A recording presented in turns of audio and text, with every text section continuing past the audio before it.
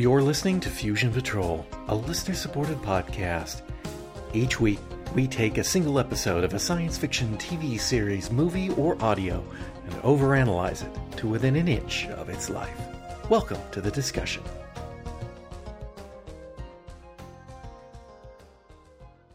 Hello and welcome to another episode of Fusion Patrol. I'm Eugene. And I'm John. And tonight we're looking at 2 episodes of Logan's Run. We're looking at episode 4, The Innocent, and episode 5, Man Out of Time. We'll start with a synopsis of The Innocent.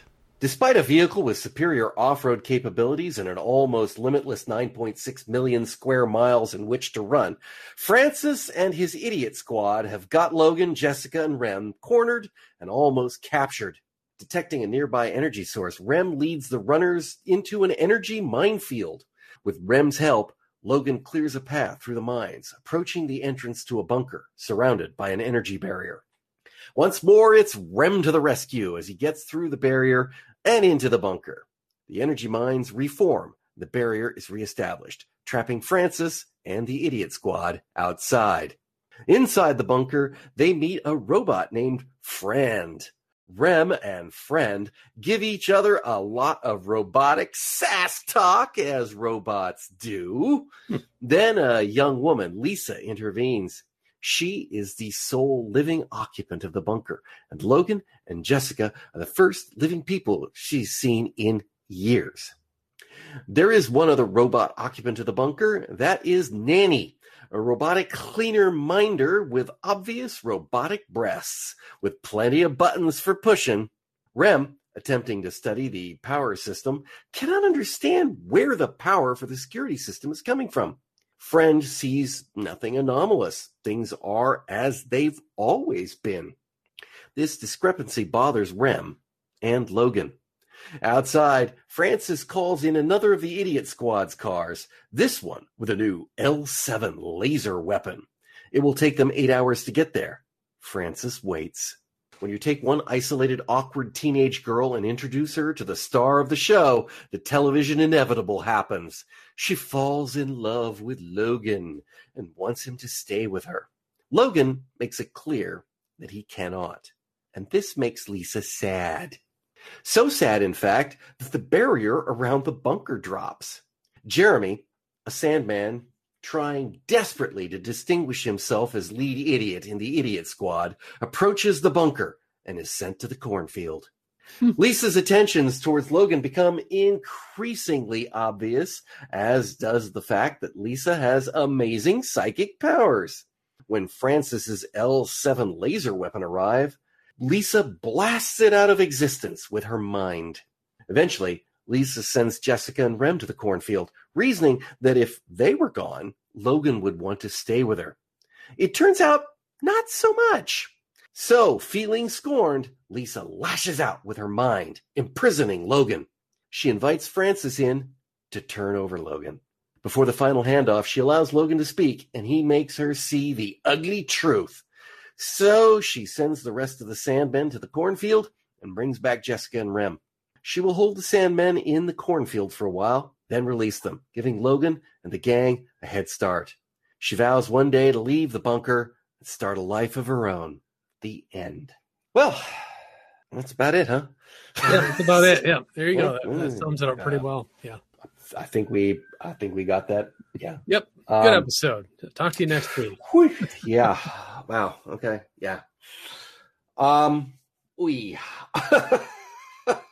was bad. I thought. I don't know. What's your thought? Maybe you liked it. Well, you know, as the episodes go, compared to the other ones, it wasn't too bad. Oh, it could have been a lot worse. Or no, are you talking about the 3 we've seen so far? Just the 3 we've seen so far. This one is a story by Ray Brenner, and also teleplay by Ray Brenner and teleplay by DC Fontana. Mm-hmm. Ray Brenner has over 30 writing credits spanning over 30 years on television. Mostly comedy shows. Didn't notice any other science fiction off the top of my head, and it kind of shows. But something else kind of shows. Of course, we know when you have DC Fontana come in, the story editor, and she actually gets a teleplay credit, you know it's a significant rewrite from the original idea. Mm-hmm. Does this story remind you? I mean, apart from every show with every teenager falling in love with a star ever, but does it remind you of any other show that you can think of? Oh, possibly a Star Trek episode. Yeah, which one would that be? It's a common name. Is it Charlie X? Charlie X. Do you know who wrote Charlie X? Do you really want to make me guess? Yeah, no, DC Fontana. I believe it's her first writing assignment for Star Trek. Story of a lovesick teenager with super psychic powers. Yep. And you know, I never appreciated Charlie X when I was a kid. It's one of the episodes that I just kind of like, meh. You know, it's up there with Turnabout Intruder in my brain as a kid. It just wasn't one of the good, or Cloudminders wasn't one of the good ones. And when I got older, it's still not one of my favorites, but it resonates so much truer as a study of the tribulations of going through adolescence. Mm-hmm. Has failed to hit that mark at all in this episode. Right? Yeah. I mean, it's like, wow, this is just so superficially awful when it comes to that. It is cliche-matic. I love you. Why don't you stay with me? It's because of her, isn't it? Oh, yeah. All right. Wow. Yeah. Well, I think they probably could have told a decent story if they're just trying to tell one story, not combining it with the whole Logan, Jessica, Rem running from the Sandman type thing. But, you know, then it wouldn't be Logan's Run. And man, the Sandman, I mean, this is the worst yet. I mean, how many? I was half expecting a dozen of them to come pouring out of that teeny tiny car. Not only does it, you know, I'm sure that this is going to come up every stinking time because this drives me nuts. Even given that Francis is a corrupt scumbag who's going to take Logan back so that he can save his life and live to be an old man. Mm-hmm. None of that excuses any of the other Sandmen. Yeah. It doesn't make any sense. And another thing that doesn't make any sense, and this is the best I've got, is why doesn't Francis have the L7 laser? I don't know. I don't know why the big fancy gun thing wasn't with him. And also on that subject, why do they have it? Mm-hmm. Mm-hmm. What use is it in the idyllic Dome City where all you have to shoot at are runners? Are these leftover weapons from the Small War when they were fighting the Cubs, which of course may not actually be part of this universe, but I don't get it. He did say the new L7 laser weapon. Yeah. So maybe they developed it for out in the field operations. But you know, that leads to the questions of who in the Dome City was working on this device. Right. Even more people to brainwipe. Yep. And then again, you know, Francis is the one, he's got teams out there. Why wouldn't you either have all teams have the L7 laser, or the guy in charge would be the one that would have the L7 laser with at least with somebody who was with him, like Ground Car 2 or whatever, that was staying, and not one of the field units that's been sent out, you know, never to come back because they go native. But it doesn't make sense. And the other, and I'll give another one that doesn't make sense. And this is a storytelling thing. Right. Okay. Time is, you know, meaningless, right? In a TV show. Yeah, it can be. It can be completely meaningless. Yeah. So That's the plot call. It's going to take 8 hours for the gun to get here. Okay. We're going to wait 8 hours. So we now know Logan and Jessica they don't know, but 8 hours before things could go bad. Mm-hmm. That's fine. But again, 8 hours, they could sleep during that time. It's night. It could pass from scene to scene and we would never know how long 8 hours elapses. So then they have that scene where the L7 actually arrives 3 hours early. Right. Why did they give us that piece of detail? No freaking clue. It's like, why? Why did the writer think, let's have the guys make good time there? That ups the jeopardy? Nope. Nope. Why not? Yeah. Just whatever. I 8 hours was boring, so let's make it 5.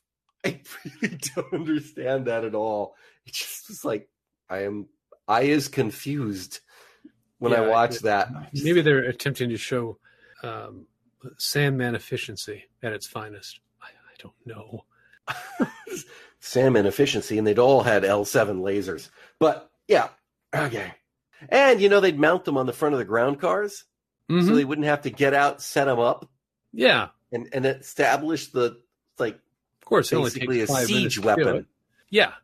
It's like a small cannon on a tripod they have to set up with a big box. And typically, maybe if they could get Logan trapped in a valley and they're up on a high vantage point and they know he's going to come through a certain pass and then they blast him, but that would kill him. And then there you go. True. Mm-hmm. So that wouldn't accomplish what they were trying to do.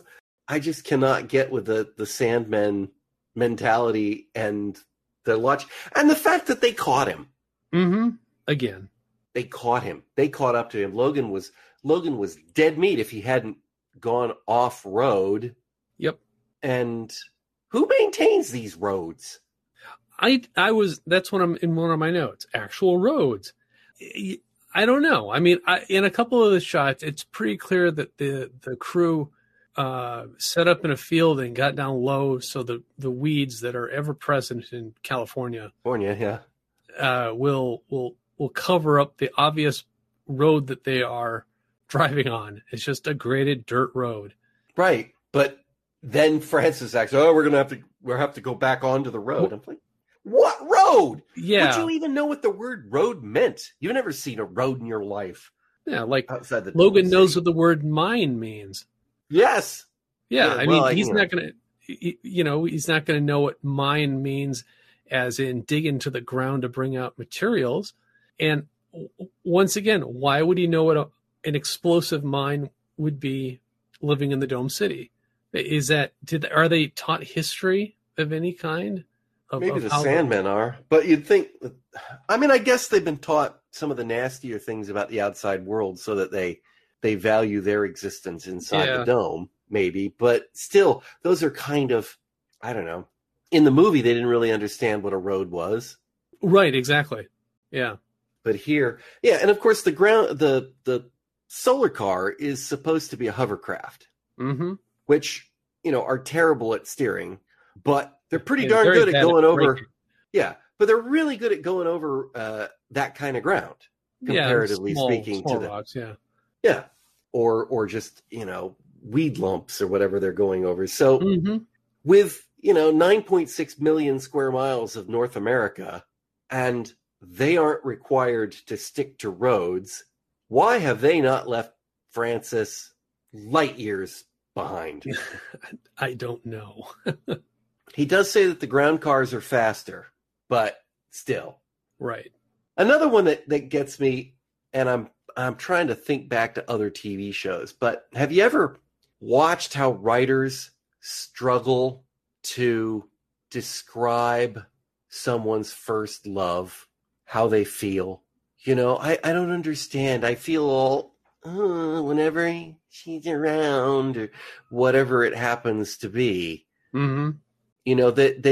They struggle with it, and good writers come up with ways that when you hear it, you kind of go, okay, I kind of get that, because there's that sort of discomforture, exhilaration thing.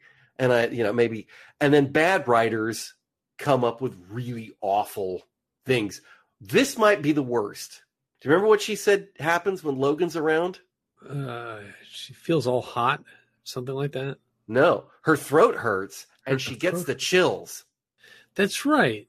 I didn't understand that. I don't quite. So she feels choked up She feels like she's got the flu. You've got the flu. Yeah. It's like, wow. I mean, how about butterflies in the stomach or I don't know, hot, flushed. Right. All sorts of things, but my throat hurts and I get the chills. Wow. Okay. And again, looking back, DC Fontana did a pretty darn good job of conveying Charlie X's, it's partially the actor, but, that burning that you can't, none of that here.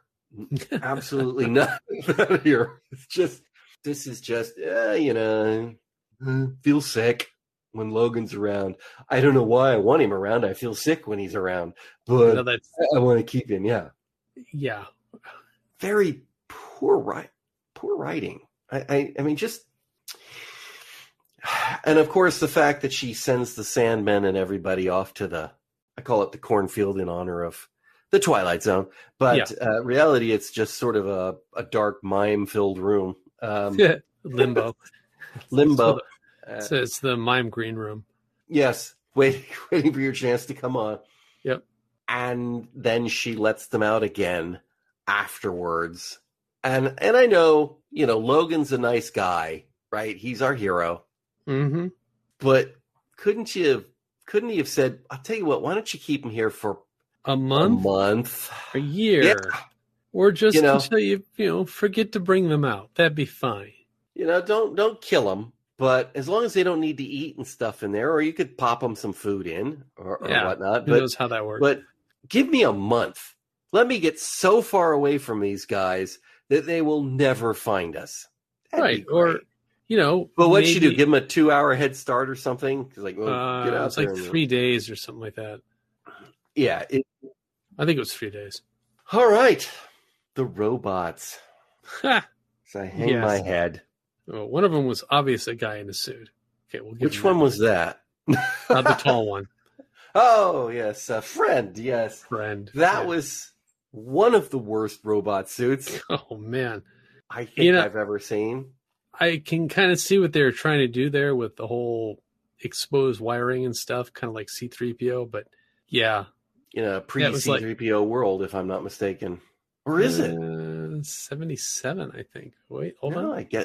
Maybe not. October 10th, 77. So Star Wars had come out in May. Maybe this was their C-3PO. Oh my God. Pretty much. Yeah. Oh. Yep. Gonna have exposed abdominal wiring.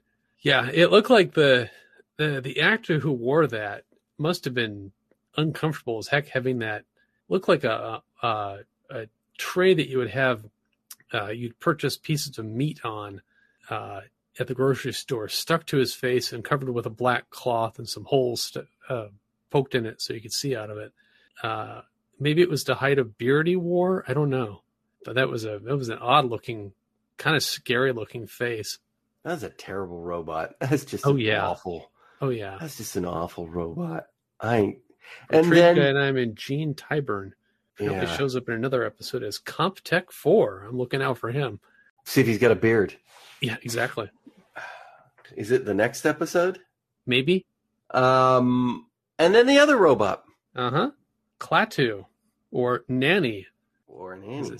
Or as it's called now. Yeah. Sort of a real robot? Oh, wow. That's a stretch of the word real. Not a person in a suit. No, not a person in a suit. Fiberglass chassis made at a Corvette shop apparently. Apparently the guts were actually fairly high quality, aircraft aluminum and whatnot. But essentially it was a big RC car that was controlled by a guy behind Who. Exactly, controlled by a guy behind a curtain. And apparently when it came out, it was said to have artificial intelligence, it had voice response, all that kind of stuff. And all that was a guy with a microphone talking through a speaker, and it's inside of it. That's all it was. It was kind of a hoax that showed up in other TV shows. Yeah, lots apparently. It made its rounds. But I don't know if the others had that impressive rack on the front like this one. No, that's the only time I've seen it with that front adornment, like the monoboob. I called that out specifically because I knew that thing didn't have it. So the set designers had a robot or a quote unquote robot-y looking thing that they wanted to use that, was like a high-tech robot-y thing somebody designed, and somebody in the art department looked at that and said, needs boobs. Yeah. It's a nanny. Exactly. It's got we're going to put it in a silver lamaze apron, and we're going to have an actress give it a sassy voice, and give it a rack with buttons on it. Big rack with lots of buttons to push. Yeah. Okay. Wow. Jeez, great. Think Jetsons. Yes, kind of. Although Rosie was not stacked like that, I don't think. Was she? No. I think Rosie is more in the back. Yeah. In the butt. I think Rosie had the has robotic a trunk. butt. Yeah. Trunk. Yep. But same totally ineffective flipper fingers. Just flapping hands, pinchers, and picked up the eyes in this one. They just cut some holes in that plastic globe for the head. But yeah, it was a thing. It was kind of an icon of the 70s. You've undoubtedly, the listeners have seen this thing. You don't have a list of things it's been on, do you, off the top of your head? No, I don't, unfortunately. I haven't been able to find that. I've just been able to find lots of pictures of various promotional garb had been put in. I don't know that I have anything else. I mean, yes, I do. Absolutely, I do. I hate Rem. But you keep saying that. I do keep saying that, and I, in addition to, I hate Rem because, I can get you out of here. I found an energy source. Oh, it's a minefield. Oh, I will just tell you where the mines are and you blow them up. Oh, it's an energy barrier. Don't worry, I can take care of that. Oh, it's a locked bunker. Sure, I can get you in. It's like, why does Rem need these people? Comic relief? Why cannot Rem just make another android for himself and go off and do androidy thing? Because he has emotions. Otherwise, he and Friend wouldn't be in their SassBot mode going back and forth. Horrible, but oh well. Yeah, I think he regards the humans as his pets, as he said in that other episode. The collectors, yeah. I think that's it. But then, this horrible back and forth with Friend and it's literally robot bigotry. Oh yeah. Rem is horrible. Racism. Rem is horrible. Yep. They're machines. Why does that bother you? That they talk back? Are you insecure? It's like, I think he's a terrible, terrible character. And I think we're supposed to like him, right? He's not evil. He's helpful. He's the smart one. And yet somehow he is worse than a sonic screwdriver. He's a sonic screwdriver that talks back. I was going to say that walks and talks. Yeah. Yeah. And he can't figure out a way to stop Francis. Well, maybe he's never been asked directly. I don't know. It sounds like he could definitely come up with a way of doing it because, he seemed to have little or no issues with accidentally shooting the other Sandman. Yeah, well, it's a stun gun. Previous episode. Yeah, but still. Logan, have you ever wondered why it is that Francis is constantly able to track you? Oh, that's because we all have this thingy that the tracker device on him can track you. Let me see that. Perhaps I can build a jamming device. Beep. Oh, or remove it, or step on it. He's, the little thing, the tracker on my belt. He's tracking that. Yep. Is he now, Logan? Is he? Mm-hmm. Don't care if it's a flashlight. Yes, that's your flashlight. We've been to places that probably had other flashlights. Mm-hmm. I could probably make a flashlight, or I could probably take that thing apart and remove the tracking bit out of it. Or, yeah. But there we go. We go. Rem is only useful when they need him to be useful, and he's not useful when he should be useful. And I really dislike the decision for putting him in there. I really dislike that decision. And, again, it comes back to a lot of people believe, I don't know that I haven't found any corroborating evidence on this, but it totally fits that you can't have Logan and Jessica, a pair of single unmarried people living together in the wild without a chaperone. And the reason I bring that up is in this episode, they really, they've done this. I think they did it in The Collectors too, but it was even more here. It's like, are Logan and Jessica a couple? No, they are not. Maybe someday, but right now, we're just hanging, keeping it chill. And, I like Jessica, but, hey, I'm a Sandman. Sandman does what he wants to do, Yeah. It just, and that also doesn't work for me. Maybe I've got the movie stuck in my head where these circumstances throw them together. And I know that's an incredibly ridiculous trope from movies that I hate, frankly. I mean, it's, it is that dumb narrative that you throw two people together and they are going to just be drawn into a lifelong and deep abiding love for one another, which they kind of play up in Logan's Run, the whole loving husband, loving wife thing. They're coming to grips with a concept that they never really understood. And so that makes it interesting. But it's believable that they would be drawn together because that does happen to people, but that's lust, not, happily ever after. We're not getting that with Logan and Jessica in this. Logan and Jessica are playing this platonic right down the line. And you're just wondering why. I mean, they don't come from a society that's particularly monogamous. No, not at all, in fact. So we didn't really see a lot of that in the series. And so maybe that's, but it still implies that nobody is mated with a pair bond and have children and families. They're completely just, hey, do what you want, which includes whom you want. And it's totally out of character for them not to be, going at it like rabbits, at least for a little bit. And then, and then hating each other and breaking up and like, well, now we screwed that up. But who gets custody of Rem when we break up? Right, you get Rem, I get the solar car. Yeah, there you go. That works. Yeah.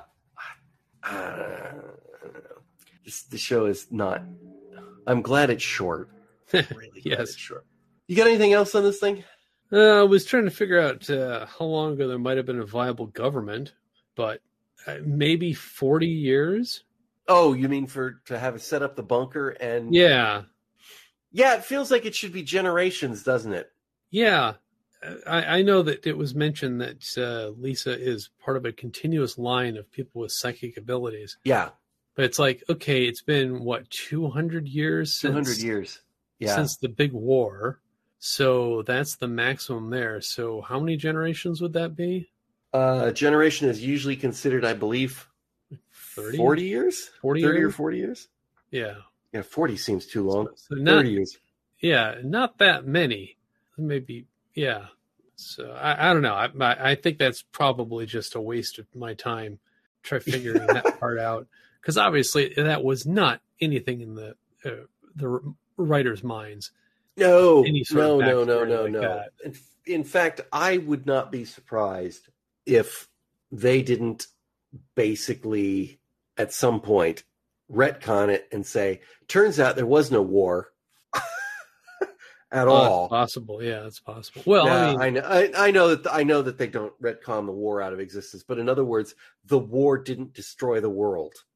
Yeah. It wasn't uninhabitable for 190 years, and now 10 years after that, we're all back to this, because obviously that's not the case.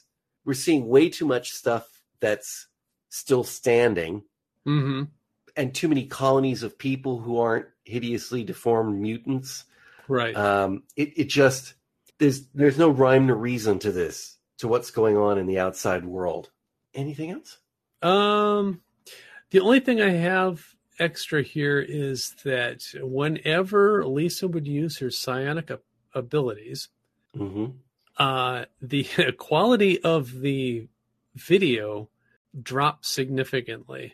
And I don't know if this is because they just, chose a crap effects house to do the special effects, and their optical printer was just, they're using the Poor. crappiest film stock they could lay their hands on for this. Or if this was a cost-cutting measure, and they used the same system that they use in The Invisible Man, where the effects are actually done on video. Do you remember that system where they would would put the they would telecine the film that the episode is shot on to videotape, high-res videotape. Then they would do their effects and then record it back onto film. I'm wondering if they did that in this case. It's really glaringly obvious. The color timing gets changed, the contrast drops. Really crappy. Well, we do know that they haven't put a lot of time and effort in remastering these either. Well, true, but it is based in the original. I get that. It is unclear, but right, they would have gone to transfers we've got aren't fantastic. Then that's going to make those look worse than they might have on TV originally. Well, not this much, and every time it's used, it shows up like that, and you can even you can tell when there's an effect coming because the quality of the image drops, and they might have a couple seconds of dialogue, and then she'll do like an eye glow or something like that, and then as soon as they cut to like Logan being thrown across the room, it's regular film stock again, and then they cut back to Lisa and it's regular film stock again. So I don't know. Yeah, I tried finding information on the people who are in charge of the visual effects and the special effects, but I could find nothing other than they worked in other movies. Okay, that's a shock right there. We had some of these shows don't have a whole lot of online information available about what was going on. The effects are not as bad as the Star Lost. Okay? No, but they're close. They're not up to Space 1999 level. Or Buck Rogers, for that matter. True, and Buck Rogers is about the same time. I think Invisible Man was 75, maybe? 5, yeah. So that's just a couple of years. So it would have given enough time to use the video system.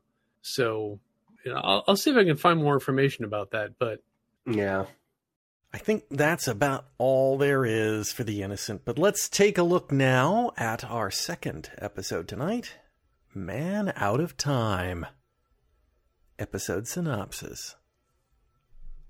A strange energy reading leads Logan and the gang to a pre-nuclear Holocaust ruin, where a probe appears carrying a rabbit.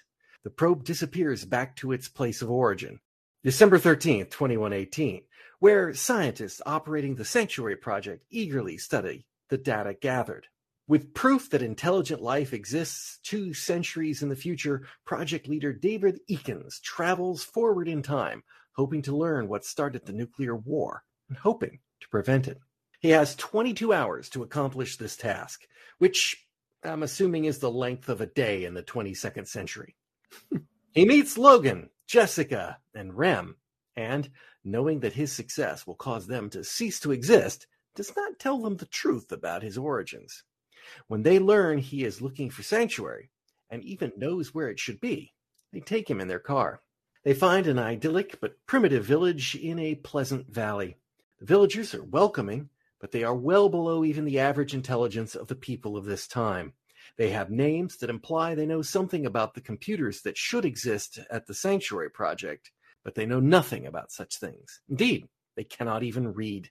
They worship the truth, what they think is a deity. Eakins saves the life of a young boy who was stung by a scorpion. When he does, he realizes that their temple is the Sanctuary Project computer room, now turned into a primitive pagan temple. He becomes despondent. All that work collecting all that data was a waste. When he tries to expose the computers, the villagers treat him as if he defiled their temple, and they make to kick him out of their village. Jessica pleads with Logan to help him, even though she doesn't know what he wants to do. They demand the truth, and he tells them. He hopes to collect data from the computer that will reveal the cause of the war, return to his own time, and prevent that from happening. He knows that saving the 7 billion lives from his world means that Logan and Jessica's world ends. Logan is not so keen on this idea, but Rem explains that if they prevent him from returning, they themselves may be changing the past as it happened.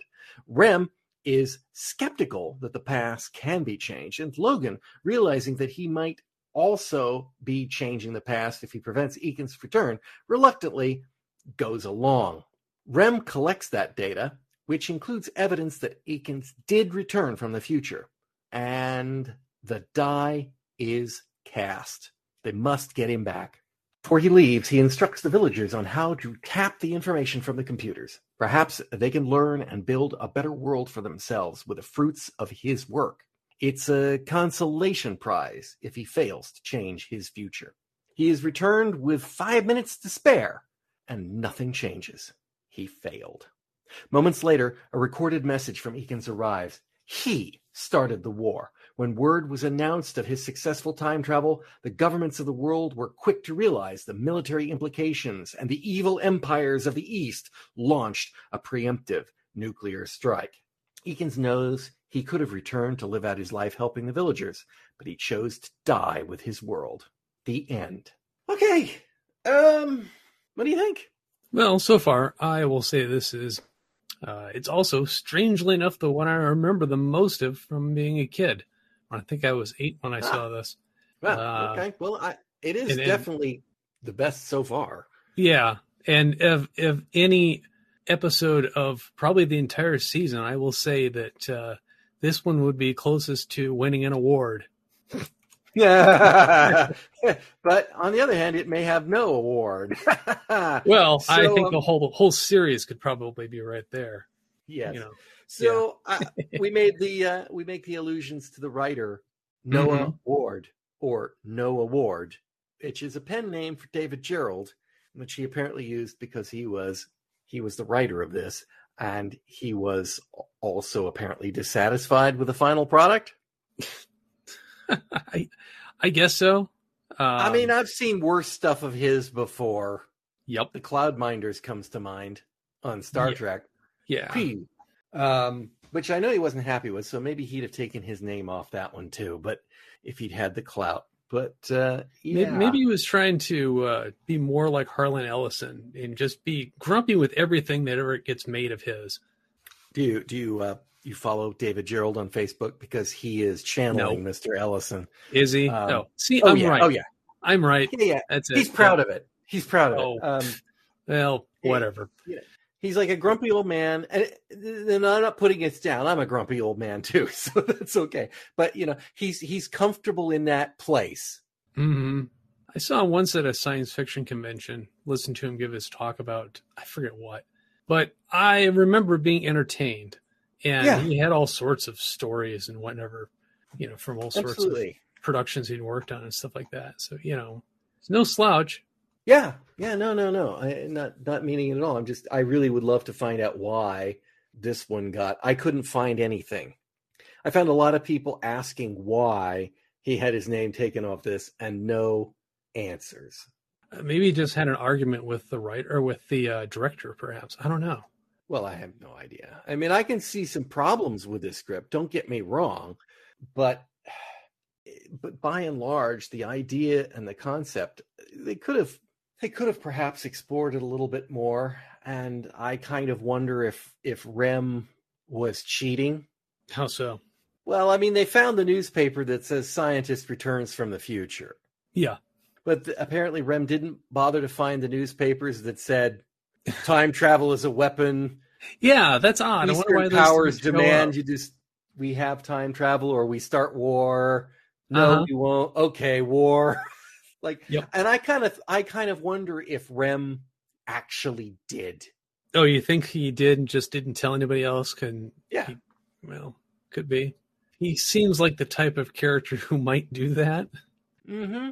I mean, he should have been able to synthesize that data faster than their computers back in the 22nd century.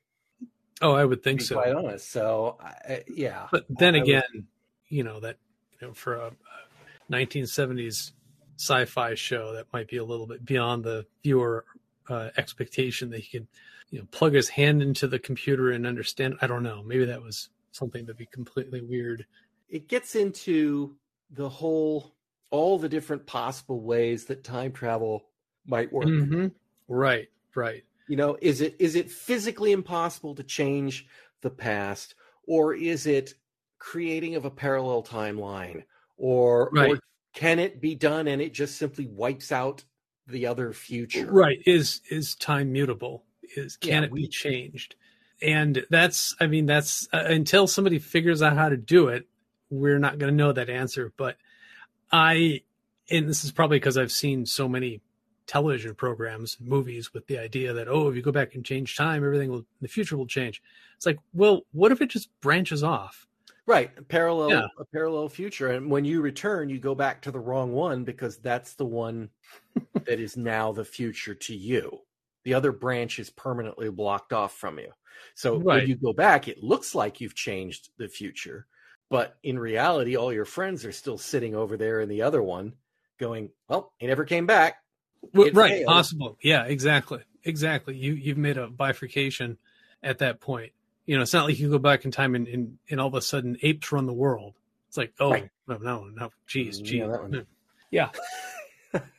So, yeah. But, there are a couple of mistakes with the timing in this episode too. So, for example, in the scene where he is saving the boy, he looks over and he sees a sign that says, computer bank authorized personnel only or something like that. Right. Jessica says to Logan, I saw the word sanctuary on the walls. Mm-hmm. It was not on the walls. But it was on the console. Yes, but he hadn't exposed the console yet. He did that in the next scene when she went back. I sat down and talked to him. Remember, she comes back and he's just sitting there over the console and moping, and she comes in and sits down on the bench and she says, I don't know, tell me about it, or we want to help, or I'm sorry, or whatever. And he finally says, here, I'll prove it. And he flips the cover off, and that's where it says Sanctuary underneath it, Sanctuary Project Console. Oh, I thought it said that on the front of the device, the console. But that was covered with the drape or the sheet. That was okay. That was the thing. So I mean, it was part of the design, but the way they staged it, she couldn't have seen it at that point. And the other piece of that is when Logan first says, I don't want to do this. I don't think I want to help him do this.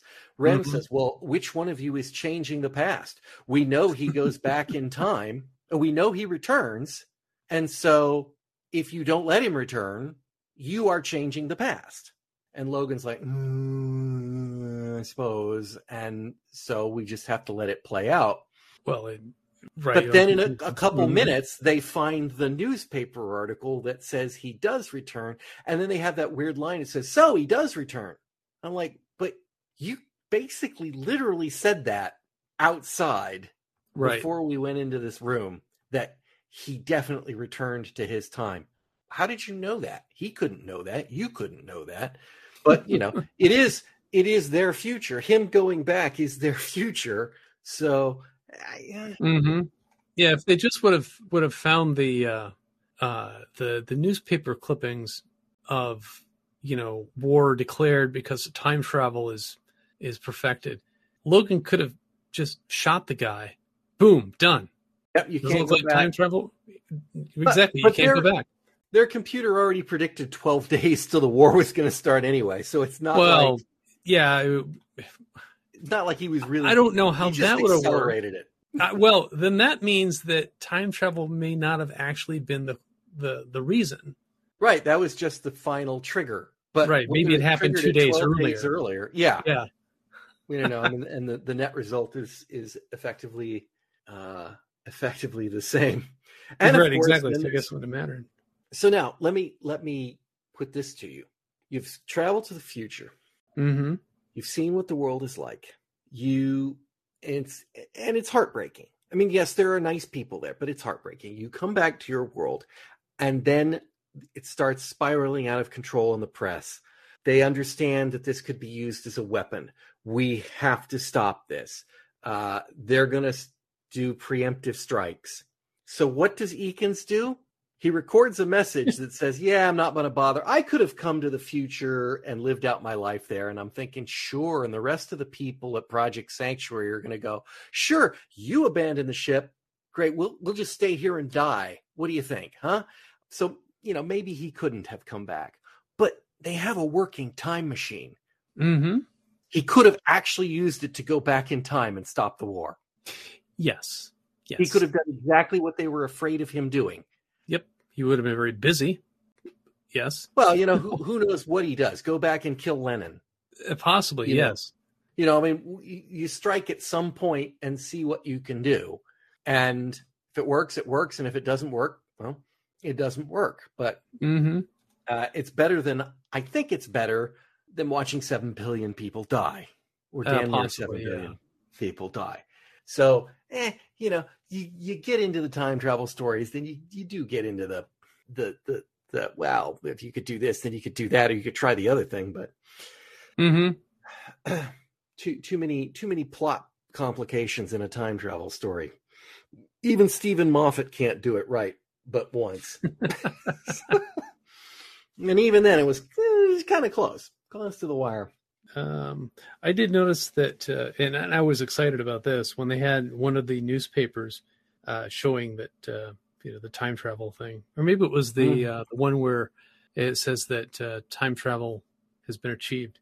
Some of the other stories in there were youth problems. That's possibly alluding at the little war of the young people getting fed up with the adults. Fair enough. And one I was particularly excited about was 8 judges selected for Brotherhood. It's like, ooh. And I went back and I looked at the first episode and I counted the guys who run the Dome City, and there are only 7 of them. Damn it. Oh, you think they might be the Yes, I was hoping that this would have been some sort of prelude to the Dome City being envisioned. But it's also possible that Logan gave Eakins the idea for the Dome City by simply mentioning that he was from the Dome City. And, he seems to be fairly, advanced. Mm-hmm. That could be like a good reason to try to build one after the bombs drop or something. Try to do something like that. Yeah. I don't know. Maybe Eakins is the man who built the Dome City. Could be. that would be funny if they found that out later on. Oh, but, it would be.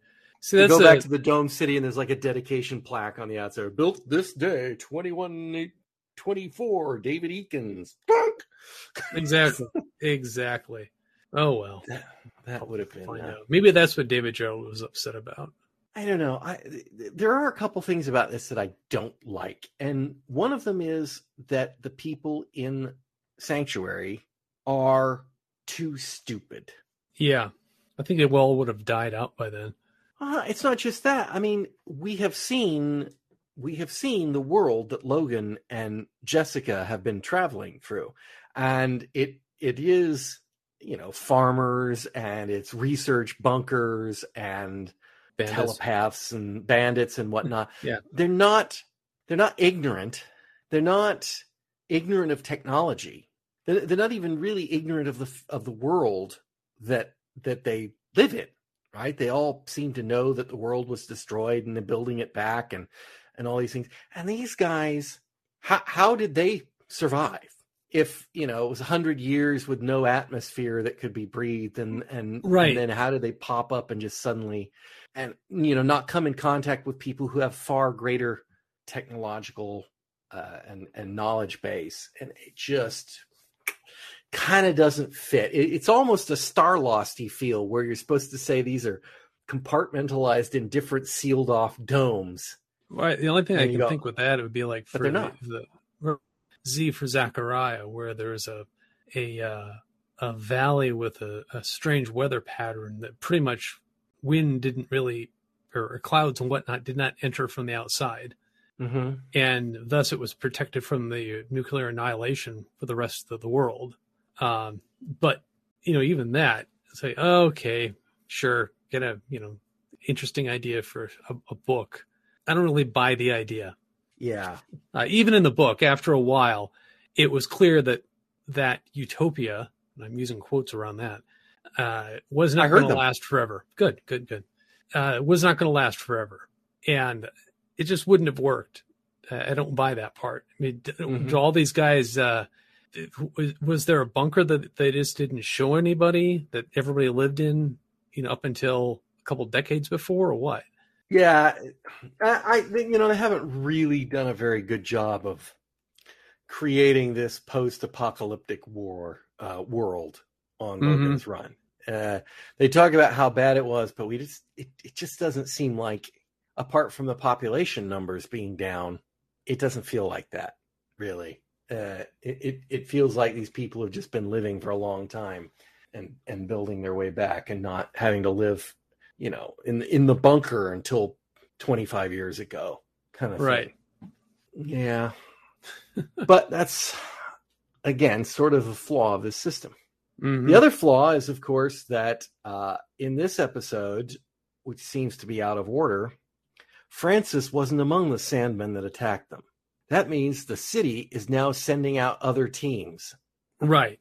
Which, we saw that in the last one where there were multiple groups driving around. Right. So this is the first time Logan thinks, they don't have Francis with him. So the city's sending out other teams, which of course, still comes back to the same old thing. What did they promise the other guys? Yeah, exactly. That's maybe they're starting to get crowded brotherhood.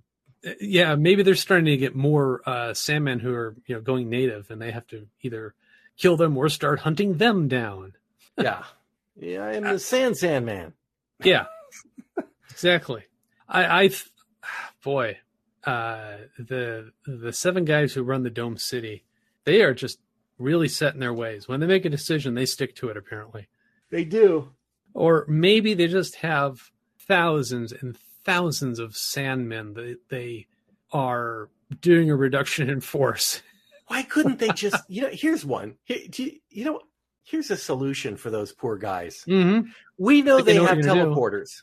Yeah, we know they have teleporters because we saw Francis travel through one. Right. So instead of Carousel burning them up, why don't you transport them outside?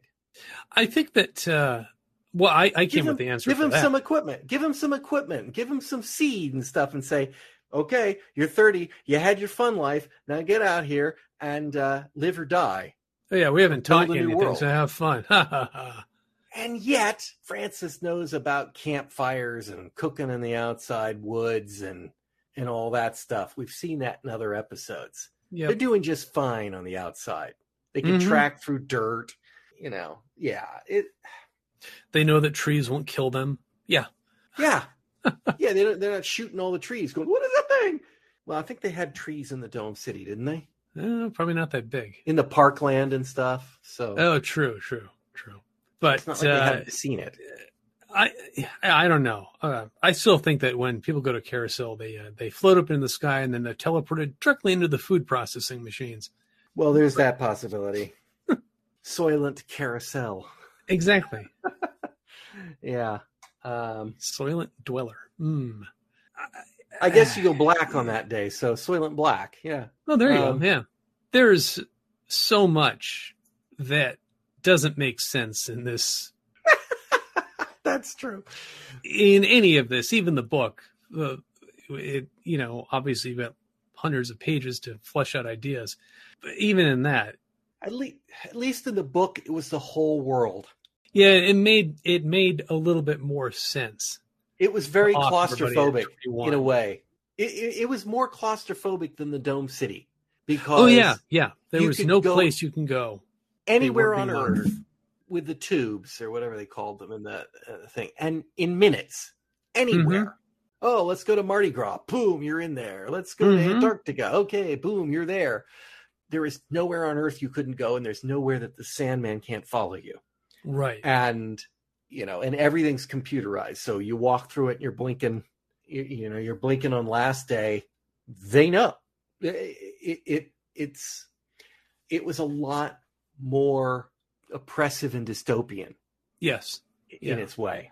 And, it's like, then the dream of Sanctuary is, what can it be? what the heck could Sanctuary be? And I won't Right, mention exactly. what it is because, spoilers for a book. Yeah, it's a book. Go read it.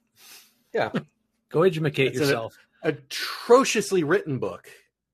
Yeah. Well, do not like the style of that book at all. The other two are fine, but that first one, the one where they worked together, do not like that style of that book. Fascinating book. Don't like the style. Yeah, it's a great concept. And obviously I can see with the movie and the TV series, having the entire world essentially be the Dome City would be expensive because you'd feel compelled to say, well, we have to have a shot in London Dome City now, and then we have to go to the Antarctic, and then right. It starts getting pricey. Well, they're not even dome cities. Sets. Yeah. Yeah, exactly. Cities. All these locations. Geez, we're going to break the bank on that one. Yeah.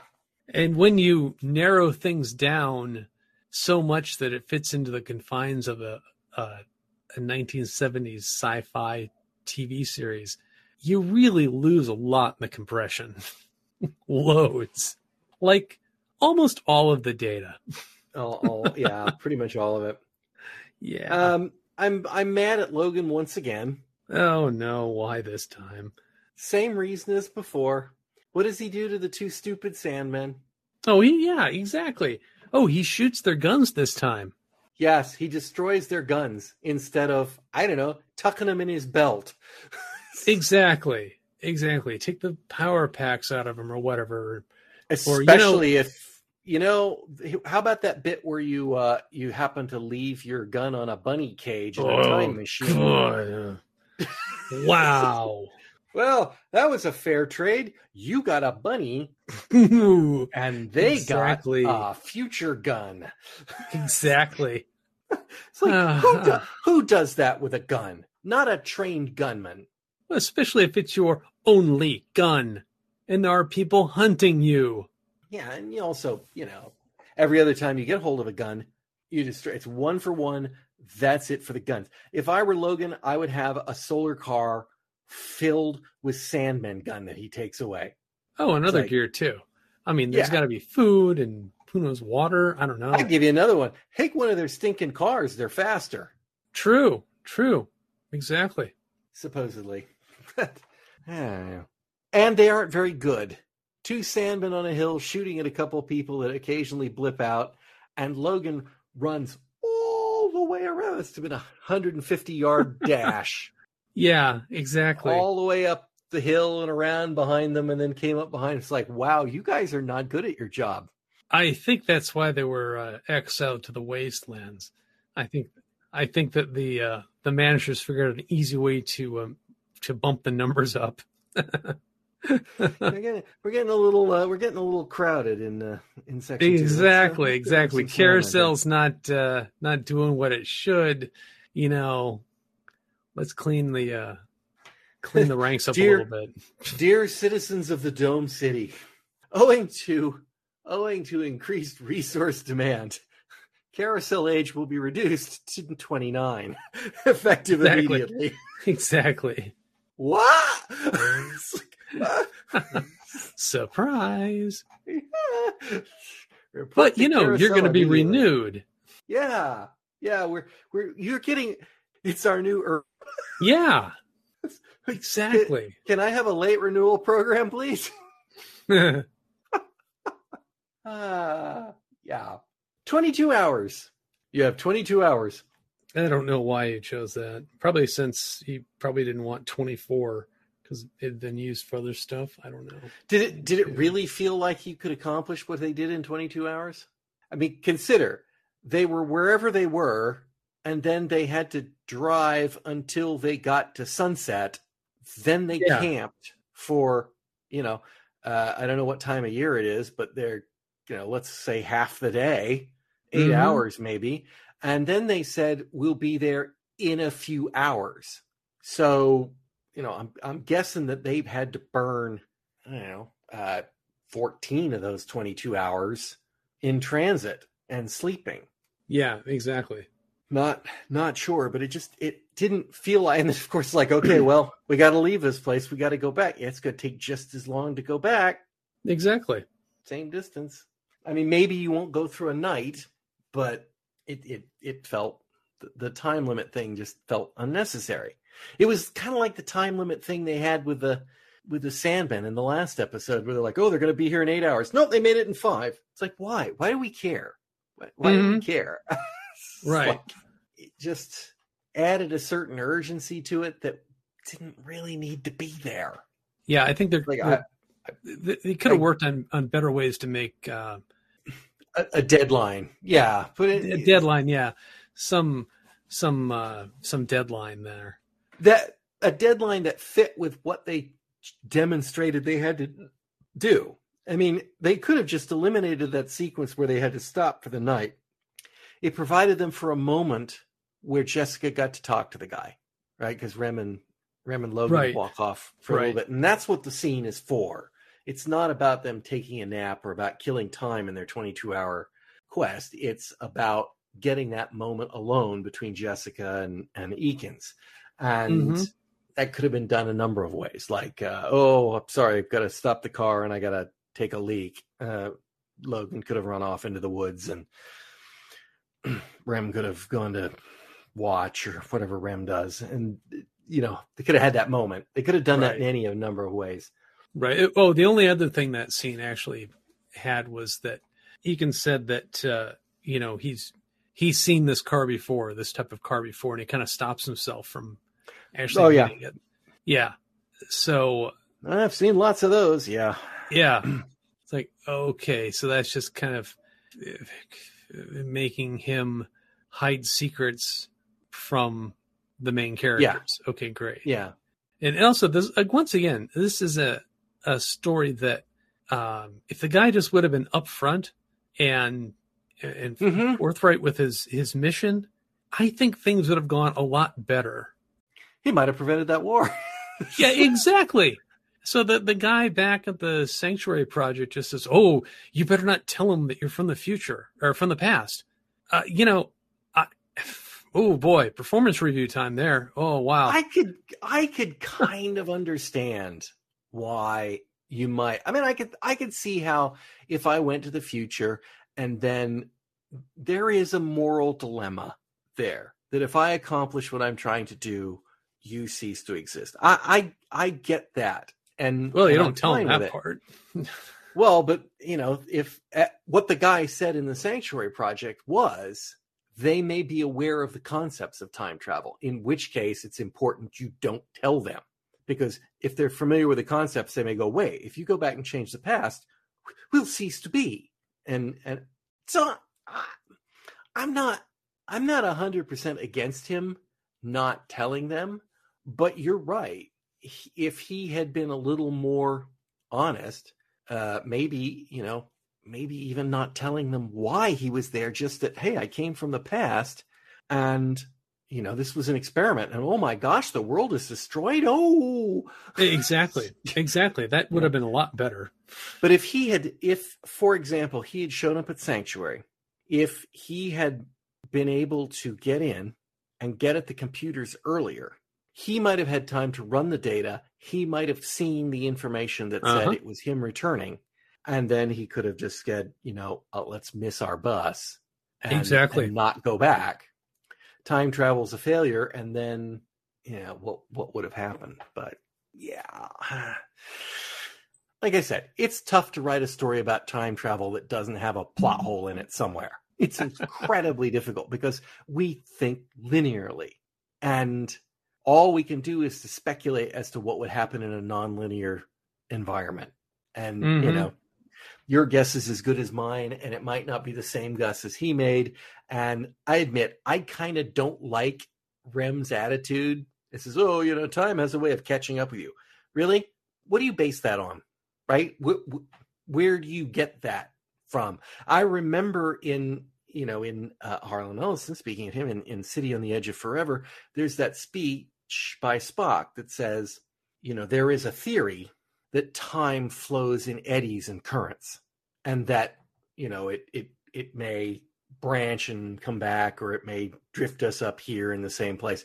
So that's based on some scientific research that apparently exists in the 23rd century that Spock is aware of from theoretical temporal engineers. Rem, nah, he's just saying, time's got a way of catch up. That feels like, you can't tamper with God's will. It's kind of, it's God's plan. You're not going to change it. This is the way it is, and it just, I don't. I would also think that if Rem knew more about things like maybe it was like an article perhaps he ran across, or he was programmed with some knowledge of time travel, that he could have at least mentioned that to Logan and Jessica. Mm-hmm. They all could have returned to Sanctuary, and they could have let them borrow Rem long enough to get the main power supply connected. True. Yes, Francis and the gang are coming, but they don't have to keep. They could have spent a little time getting those people on their feet. Yeah, exactly. And that would have been a nice thing to do for Eakins, so he would feel like his life work was not completely wasted. One thing I thought was interesting in this story, and this is also kind of in keeping with a question we've asked repeatedly through the entirety of all the episodes prior to this, is like, what happens when they find Sanctuary and it's not what they think it is? Maybe they'll just keep looking. Problem solved. Quite literally, that's what Jessica says. Mm-hmm. She actually says this. He goes, what happens if you find Sanctuary and it's not what you're looking for? She goes, then we'll just have to keep looking. And at that point, you should acknowledge the fact that it is of no point for you to be searching for a place called Sanctuary. Exactly. Let's see. Is there anything else? Oh, yes. And I could not find this word. So maybe I'm spelling it wrong, or maybe I didn't hear it right. But Reclective Entity Mobile? I didn't look that up. I can't find the word reclective at all. Yeah. At least spelled Reclective, like you would think it would be spelled. It's a word that means self-questioning. It's like, really? I can't find it. Maybe it's a 23rd century word. Yeah, I have no idea. I think it's misspelled. I think Rem just has fun with people. Oh, you're an android. Oh, thank you, sir, for not calling me a robot. Yeah.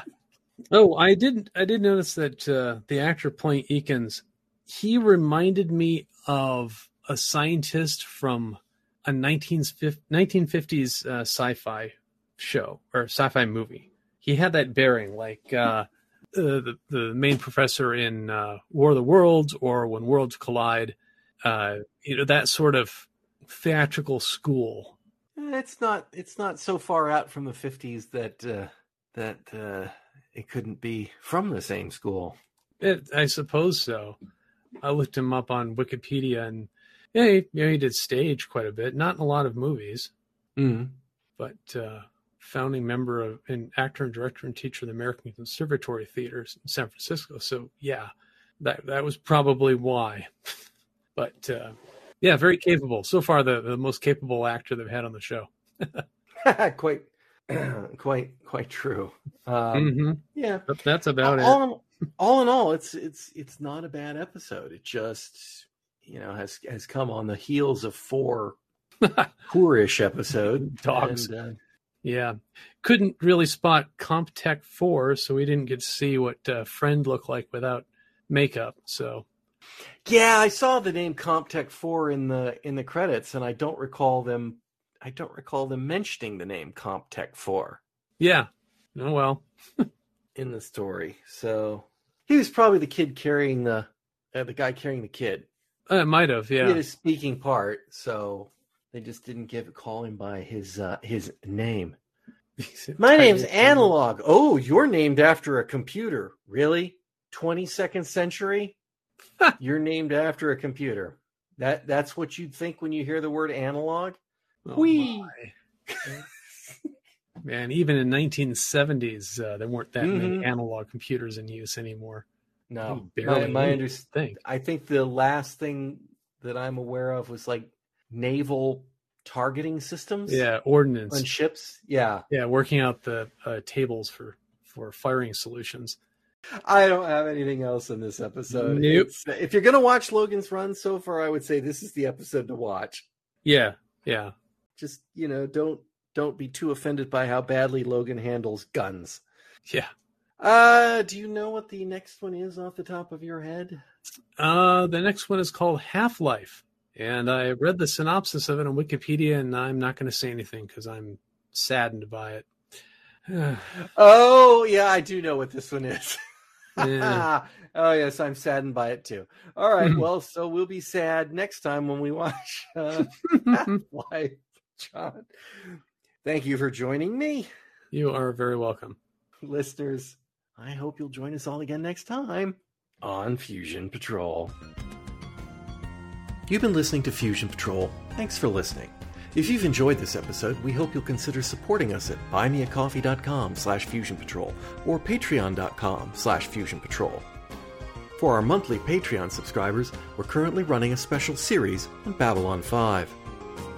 Come join the conversation in the comments section of this episode at FusionPatrol.com. You'll also find there over a decade of past episodes. You can find some of our other works at SoundCloud.com/FusionPatrol. Our music is Fight the Future by Amberwolf. This has been a Lone Locust production.